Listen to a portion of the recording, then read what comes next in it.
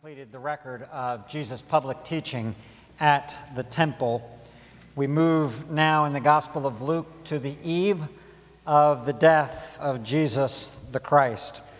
It is the time for the Feast of the Unleavened Bread, the Passover. And Luke explains the Feast of the Unleavened Bread, which is called the Passover. That is for his non-Jewish readers, just to clarify what he's talking about. He's patient with them, with us. In Exodus, when we first looked at this, even just a few months ago for us, we saw that these were actually two separate feasts originally, and then very quickly in biblical history, they become combined together in this one celebration. But this commemorative deliverance from Egypt of Israel was the setting which would hold the precious gem of the gospel of Jesus Christ. It is as if all of the Old Testament, all of the Old Covenant were an engagement ring, a beautiful but rugged engagement ring with prongs that are sticking up out of it, naked prongs that in and of themselves aren't very attractive, that can catch on things, that can snag things, an engagement ring waiting for the placement of the gem to come right in it and to fulfill the engagement and the promises thereof. And that is what we have taking place for us in these final chapters of Luke. Hear this portion of the Word of God. I'm going to read for us from chapter 22 down through verse 23, the Word of God. Now the feast of unleavened bread drew near, which is called the Passover. And the chief priests and the scribes were seeking how to put him to death, for they feared the people. Then Satan entered into Judas, called Iscariot, who was of the number of the 12. He went away and conferred with the chief priests and officials how he might betray him to them. And they were glad and agreed to give him money. So he consented and sought an opportunity to betray him to them in the absence of a crowd. Then came the day of unleavened bread, on which the Passover lamb had to be sacrificed. So Jesus sent Peter and John, saying, "Go and prepare the Passover for us, that we may eat it." They said to him, "Where would you have us prepare it?" He said to them, "Behold, when you have entered the city, a man carrying a jar of water will meet you. Follow him into the house that he enters, and tell the master of the house, 'The teacher says to you, where is the guest room where I may eat the Passover with my disciples?' And he will show you a large upper room furnished. Prepare it there." And they went and found it just as he had told them, and they prepared the Passover. And when the hour came, he reclined at table, and the apostles with him. And he said to them, "I have earnestly desired to eat this Passover with you before I suffer. For I tell you, I will not eat it until it is fulfilled in the kingdom of God." And he took a cup, and when he had given thanks, he said, "Take this and divide it among yourselves. For I tell you that from now on I will not drink of the fruit of the vine until the kingdom of God comes." And he took bread, and when he had given thanks, he broke it and gave it to them, saying, "This is my body, which is given for you. Do this in remembrance of me." And likewise the cup after they had eaten, saying, "This cup that is poured out for you is the new covenant in my blood. But behold, the hand of him who betrays me is with me on the table. For the Son of Man goes as it has been determined, but woe to that man by whom he is betrayed." And they began to question one another which of them it could be who was going to do this. Our Passover lamb. Let's pray together. Lord Jesus, thank you for this meal. Thank you for your willingness to eat it. And more than your willingness, thank you for your desire. Bless us, your people, now, thousands of years after this night, as we hear these words, reflect on this scene, and then partake of this meal. Lord, help us to see you. We pray in your name. Amen. Today's sermon application, just in case you get confused as I move along through the text today, is very simple. The sermon application is this, that we, as the people of God, in a few minutes, when we partake of this supper, would partake of it well. That we would partake of it meaningfully, that it would nourish our souls, that our faith would be strengthened, that our reflections on Christ would be great as we take of this meal. Now, if you are here today and you're not, for one reason or another, going to be partaking of this supper, when we partake of it in just a few minutes, then I want you to use this time to reflect, to consider the things about which we're speaking today, to reflect on what God has provided for us in this meal, and to prepare to one day join with us at this table in celebration. For clarity's sake, I'm going to take a look at this passage today, and I'm going to articulate several themes that are in our passage, and I will make note of them as I move along through this passage. And the first theme that I want to direct your attention towards is the convergence. All of the streams of history, all of the streams of biblical history, and certainly all of the life of Jesus is converging in the events that are recorded for us here and in the next chapter or two of Luke. It may not seem like all of human history relates to this upper room, this particular small place in Jerusalem or the events surrounding it, but nevertheless, there it is. All things meet at this place. If you recall the story of the temptation of Jesus, and Luke begins with that story, as do other gospel writers. We read at the end of that story, and we read this in Luke in particular, that the devil, when he had ended every temptation, he departed from him, from Jesus that is, until an opportune time. So he's waiting for the moment. And the moment has arrived. He stopped his temptations then. Verse 3, then Satan entered into Judas, called Iscariot, who was of the number of the 12. This is the time that he's been waiting for. And he lays hold of it and he seizes it. And Luke is trying in a literary way to focus our attention, to see how all things are converging. So it begins, chapter 22. Now the feast of the unleavened bread drew near. Verse 7. Then came the day of the unleavened bread. Verse 14. And when the hour came, to feel the progress of that. It's drawing near. It's the day. It's the hour. Things are converging. The chief priests and the scribes were seeking how they might put him to death. Their plans were converging. Satan's plans were converging. And Judas, in the meantime, in verse 6, is looking for that moment. He's looking for the opportunity when he can get Jesus away from the crowds and thus betray him to the leaders. The conflict of kingdoms and the convergence of that conflict, that's been a theme for Luke since the very beginning of the gospel. We've seen it played out on almost every single page, every single chapter that we have looked at in this gospel to this point.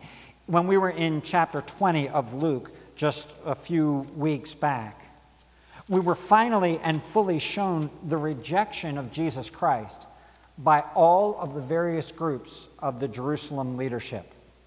So we saw that systematically working through the variety of groups. And yet there are three groups that have yet to turn on Jesus.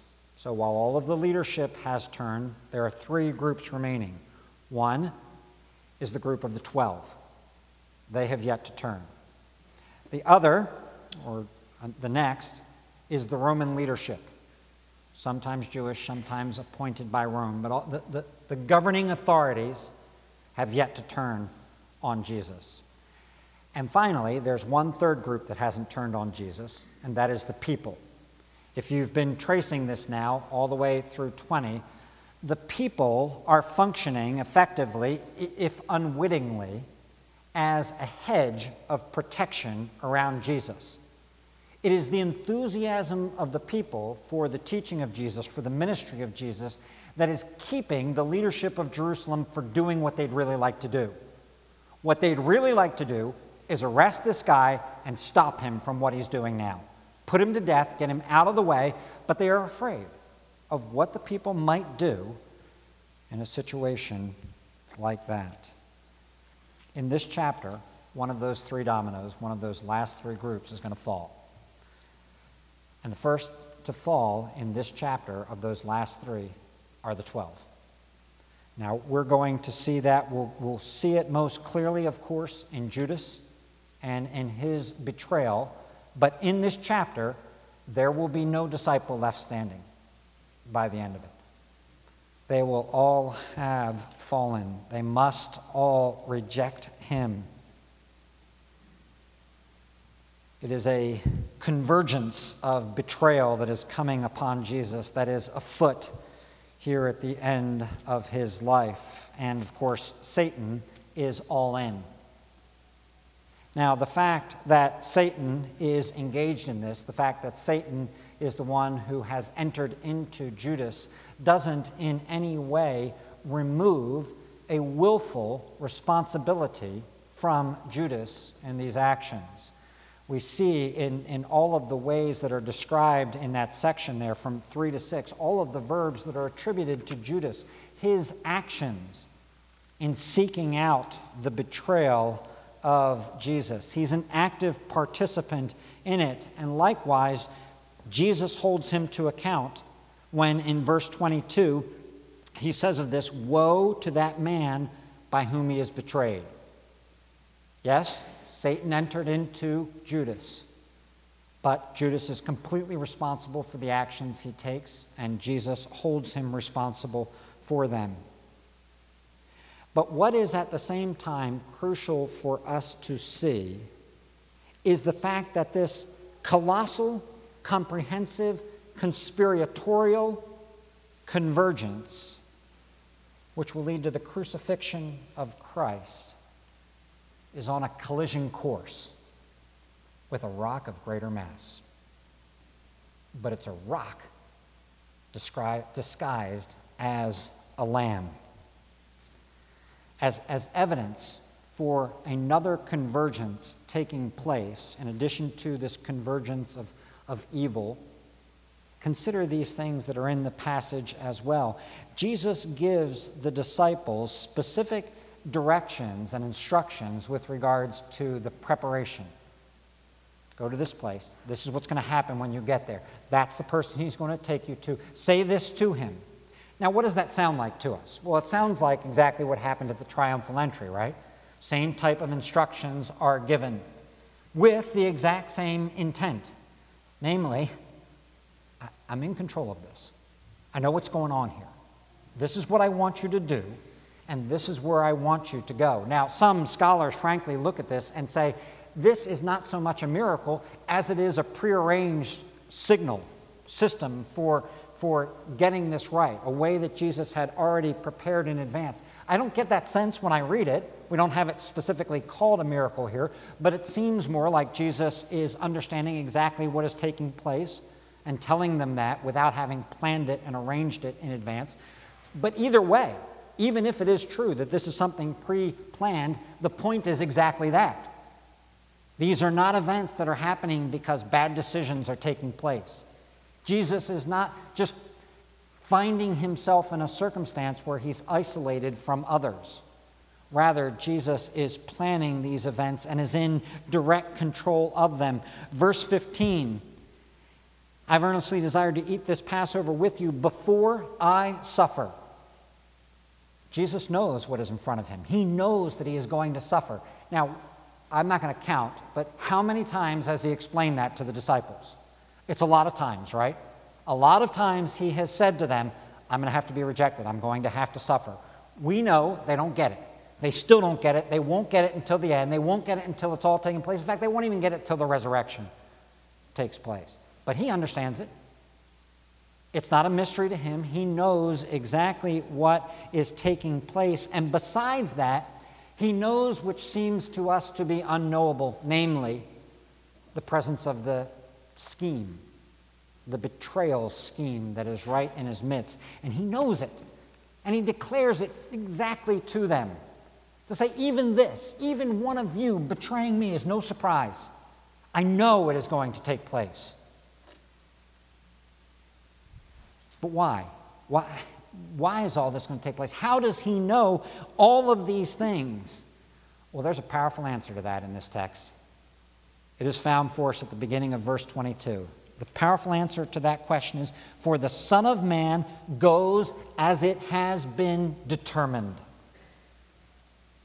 The Son of Man goes as it has been determined. Determined by whom? Who's setting the stage here? Who's preparing things? Who's actually preparing this Passover?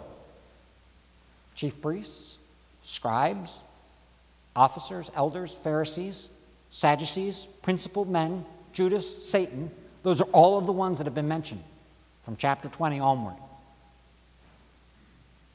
They're all determining things, right? No, that's not Jesus' point at all. Jesus' point is that the determination have been made in the secret councils of the Trinity before the world started up, before the foundations were set in place. Jesus was the Lamb of God who takes away the sin of the world. It was determined long before any of them ever thought of this, ever got frustrated with him, ever took their positions of leadership, ever felt challenged by him. It was determined by God. So we've got a convergence of purposes, of plans, and of wills, of gods and of men. Consider now the meal. The convergence takes place representationally in a meal. That's where everything comes together. And this is poetic, it's poetically apropos, for it was a meal. It was a tasting. It was an eating which brought infidelity into the world. It birthed the kingdom of Satan, the reign of Satan, the reign of sin, the reign of death into this world. And now, in another meal, Jesus will allow, effectively, the horns of an unholy trinity to gore him in order to birth a new kingdom, in order to give birth to the kingdom of God. Meals throughout Scripture have been a sign and seal of covenants that have been made, covenants between men and men, covenants between God and men. And Jesus chooses the supreme meal, the meal of meals, the Passover, to not only communicate, but to seal for them the initiation of a new covenant.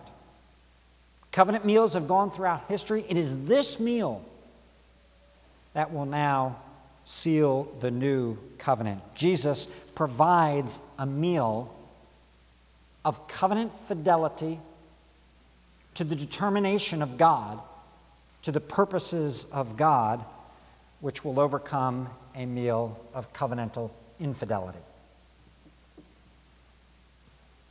That's the poetry, that's the symmetry of the Scripture as these things are partaken of. In this meal, through the offering of Jesus, a new covenant, a new bond, a new relationship between God and man is being established. It's being set into place, if you will, that analogy with which I started it. The diamond of the gospel is about to be placed in the ring. And the Passover is what's going to hold this new diamond of the gospel, this new pearl of great price. It's getting placed into that setting It was an empty setting. It looked like an empty setting. It needed something to come into it. And so now, the blood of Jesus, the inestimable blood of Jesus and its value, is going to purchase a stone to be set in that place. Now, the Passover, or the Seder, had several cups, several glasses of wine that were part of the meal. Don't be thrown off here by the way this begins in this section. Don't get confused. The first cup, or the first glass that would have been taken in the Passover meal, is the cup taken by the Father, in which he gives thanks for all which is about to proceed. And so Jesus as well takes the cup, the first cup of wine, and he gives thanks to his Father for all that is set before them. And then he takes the bread and the wine, as we see in this passage, and he reinterprets them. He gives them a new meaning, or if you will, a fulfilled meaning. Remember how at the Passover meal, the various elements of the meal meant something. And so the Father would ask questions of the children. Do you know what this part of the meal means? Do you know what these herbs mean? Do you know what this unleavened bread means? Do you know why we're doing this? What this lamb means? In that way, the Father was assuring that his children actually had a concept of what was going on when they were partaking of the Passover meal together. Well, now, Jesus, the greater Moses, the greater prophet, takes the elements and he says, let me tell you what these things now mean. Let me point you to the final, full meaning of these things. Jesus is the Lamb of God. And all of the Passovers that have come before in the history of Israel have pointed to, have waited for this Passover. It is the meal to end all meals. It is the Passover to end all Passovers as we get to this point in history. The body and the blood are not that of a lamb. They are his body and blood. There is no other way, Jesus makes clear. There is no other way to deal with our own conscious, willful, conspiratorial infidelity. He has to bear it. He has to bear the sin, the shame, the guilt, the rebellion, the rejection, and ultimately the betrayal. He in his body with his blood must bear all these things. And if he does, the result will be a new and glorious kingdom birthed.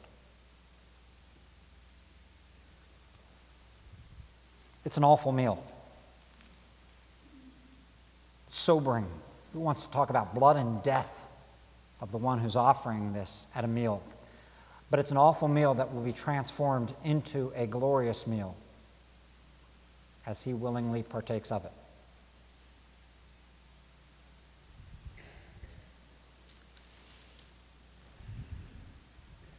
Jesus, at this hour, takes all of the meals of the past and all of the meals of the future and all of the meals that we will partake of together, and he rolls them together and says, the hope of God for you is to be found in partaking in a meal.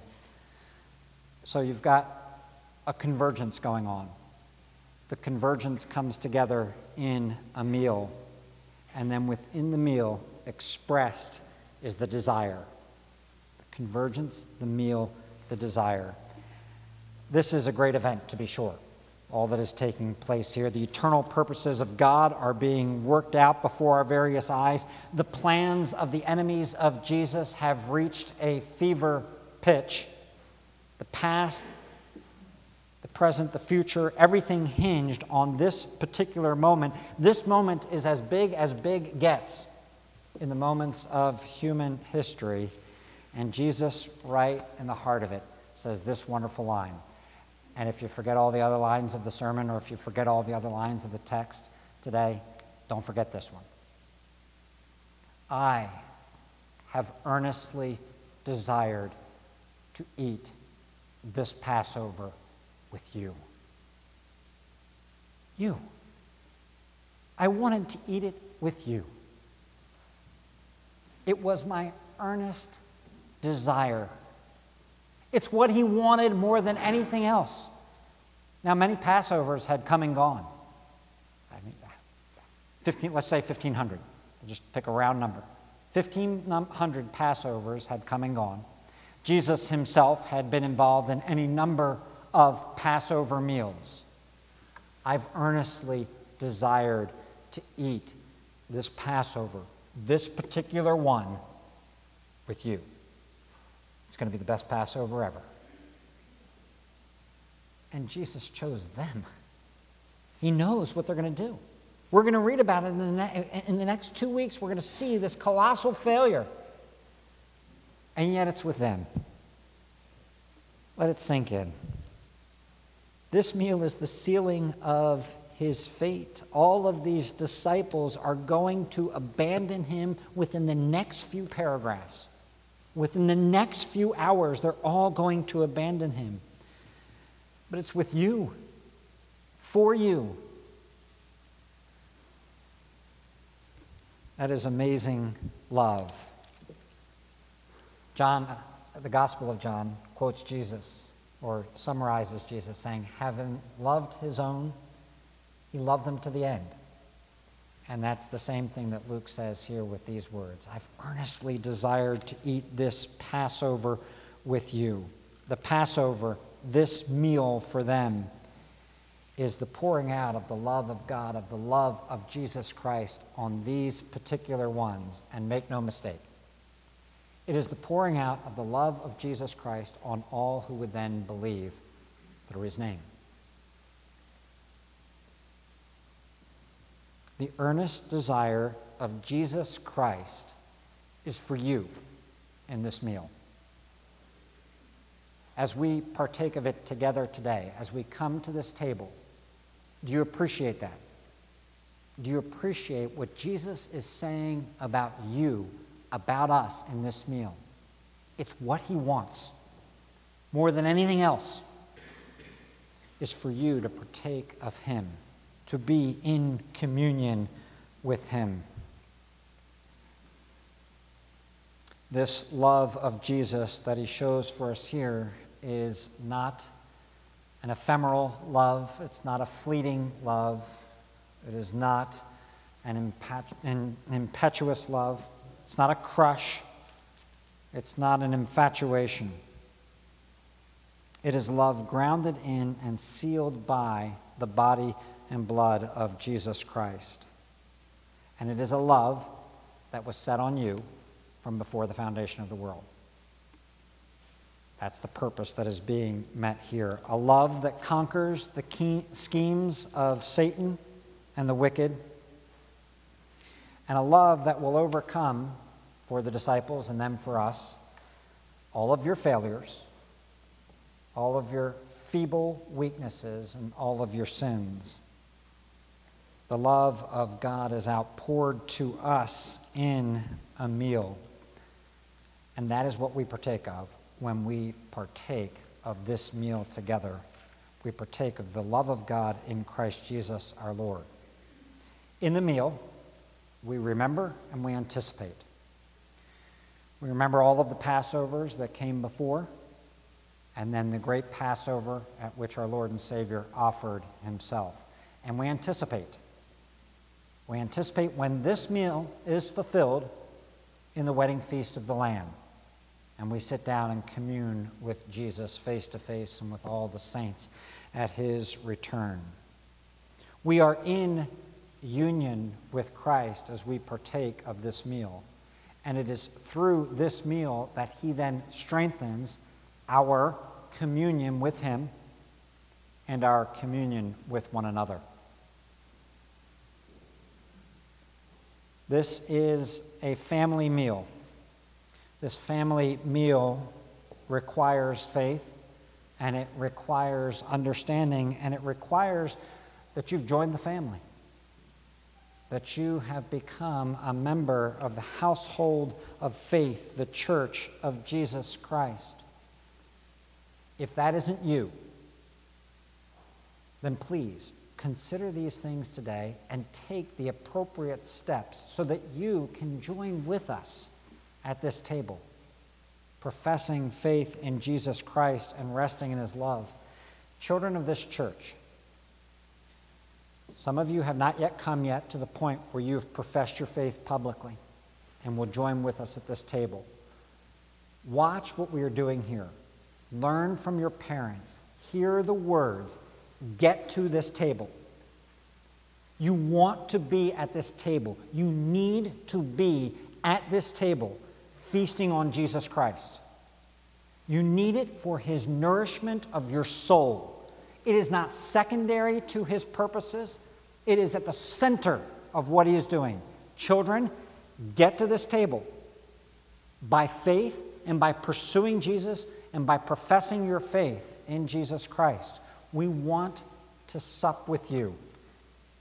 We want to enjoy this together with you and be strengthened with you in the love of Christ together around this table. Do not neglect it.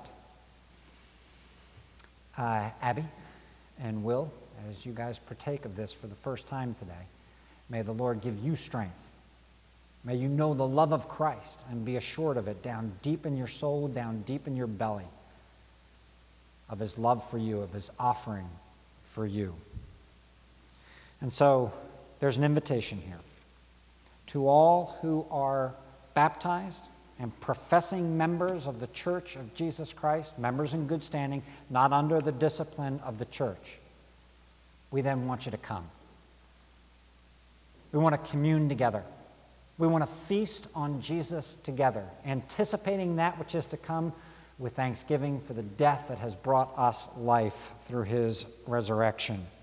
We invite you to come and partake in the love of God outpoured in Jesus Christ our Lord.